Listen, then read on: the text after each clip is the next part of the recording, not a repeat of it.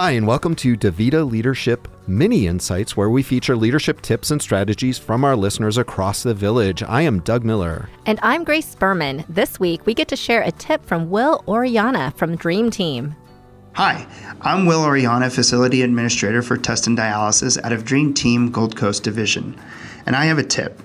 Create a space for our teammates and patients in order for them to heal. I heard this tip recently and immediately resonated with me. It is very important for us as leaders to give our teammates and patients the time and space to speak their mind and express their feelings in order to heal and grow. In the midst of our busy days, we sometimes get lost in completing our list of to-dos that we forget to stop and listen.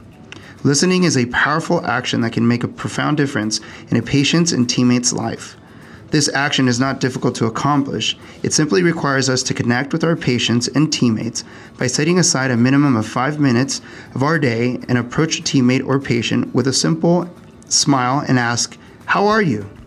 This simple action and gesture without us knowing can have a tremendous positive effect on their lives. I make sure to spend at least 15 minutes of my day connecting with my teammates and patients and allowing them to share their stories and life experiences. This truly gives our patients and teammates their space, but also fills my cup and reminds me why I have chosen to be an ambassador of patient care and an advocate for my teammates. So I challenge us all to give our patients and teammates their space. What a terrific tip for our leaders to remember. Create space for our teammates and our patients to heal.